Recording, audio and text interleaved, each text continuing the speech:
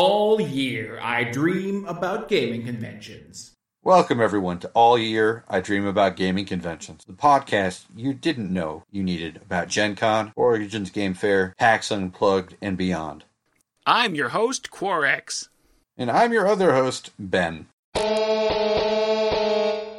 Dreamers, this week our attention stays with Gen Con in the wake of Sunday, or the wake as many of your dreams came dead on arrival. There's a lot of pain in the community, and we're back with another very special Housing Lottery episode.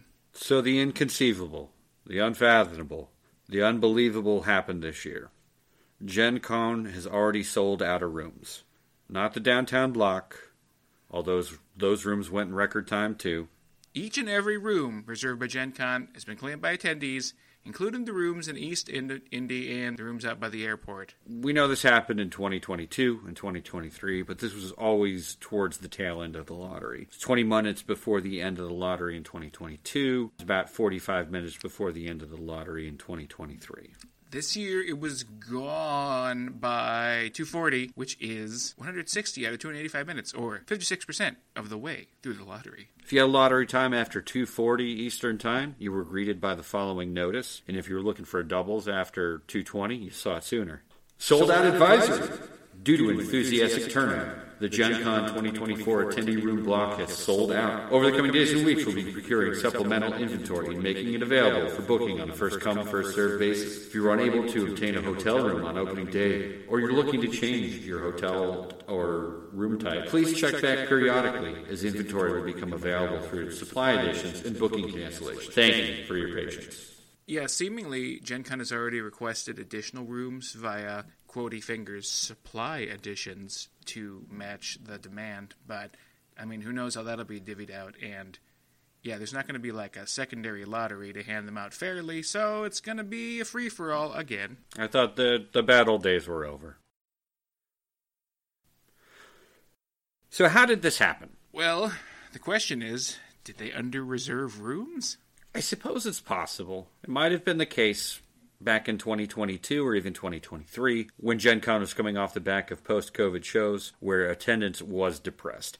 However, we're fresh off the back of a weekend sellout for Gen Con 2023, unless the Gen Con management team thought attendance was going to bottom out again. And I don't know why they would, Peter Atkinson. Then this boggles my mind.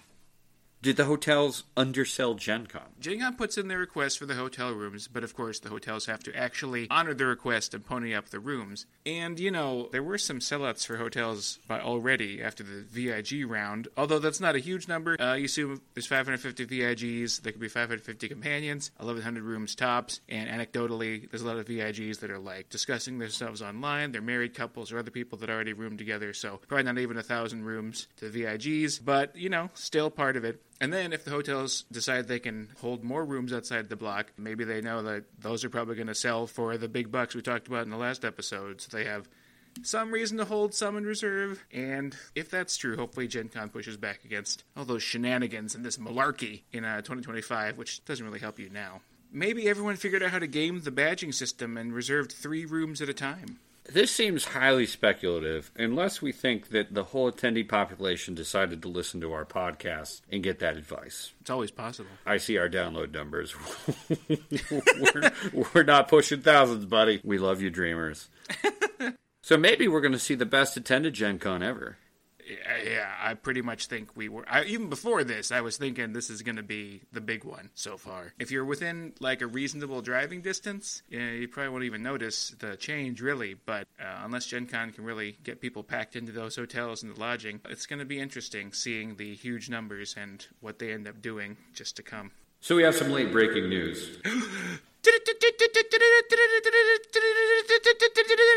Maybe it's a little bit of everything? That's fair. One of the people we know on social media, a dreamer, if you will, posted that he called one of the Hilton properties in Indianapolis and actually was told they had 60 rooms still not released to the block or the public. Seemingly, there's a number of rooms held for the GMs and the vendors, as we discussed also in the last episode, so that they can have places to stick people closer to the convention. You should remember a few things for the rest of this exciting hotel period for Gen Con 2024. First off, GenConHotels.com is live just like we hoped it'd be. you should consider donating for the upkeep of the site if you're going to use it, as it helps the guy who runs it and volunteers it. And anything that goes above his cost is going to go to a charity called Partners for Pets, which seems pretty cool. Check it out in the show notes. And then parking. If you're going to drive any amount of distance, of course, you're really going to want some downtown parking arrangements. And you're going to want to do it now before everyone else realizes that they need downtown parking arrangements. If you're going to rely on Gate 10 or one of the other downtown garages, hurry. That's all I can say. If this is going to be a harbinger of attendance, you need a plan for figuring out how you're going to get your badge and your tickets. Personally, I've always been a proponent of using will call, even though it seems like you're going to deal with a fair bit of line. Nothing's worse than leaving your badge and tickets back in Maryland. The rest of you is in Indiana. Especially if you don't live in Maryland. Especially in light of the lines on Thursday, Saturday, and Sunday last year. This may be a point where I'm just going to bite the bullet, and I'm going to have to pay to have the stuff shipped to me because, frankly, this is yet another thing that's going to take more time and keep me away from gaming. So, yeah, it seems like every other year the will call lines are out of control. This might break the cycle because apparently they were bad last year. So, look, if you have the badge shipped to you, just put it in whatever piece of luggage you're going to use for Gen Con. It's almost foolproof unless you change your mind about the baggage. Don't think about it like that. Everything's going to be great. Stick it in your player's handbook. Oh, my goodness. You carry that everywhere you go. Stick it in your favorite board game. There you go. And then you'll definitely not decide not to take the board game. No, it's going to be great. There are no downsides. Everything's going to be fine. We're going to see you at Gen Con. Dreamers, that's it for now. We're going to come back with you with some more episodes here in the future. But let us know your pain, and we'll raise that flag for you.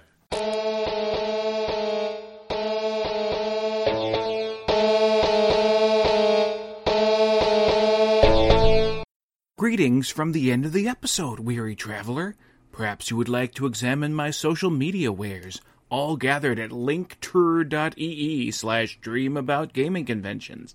We sell everything from Instagram to Facebook to YouTube.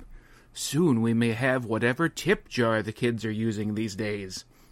All music for this episode was composed by Quarix. Except for Adidas, courtesy freemidi.org. All editing for this episode was by Ben.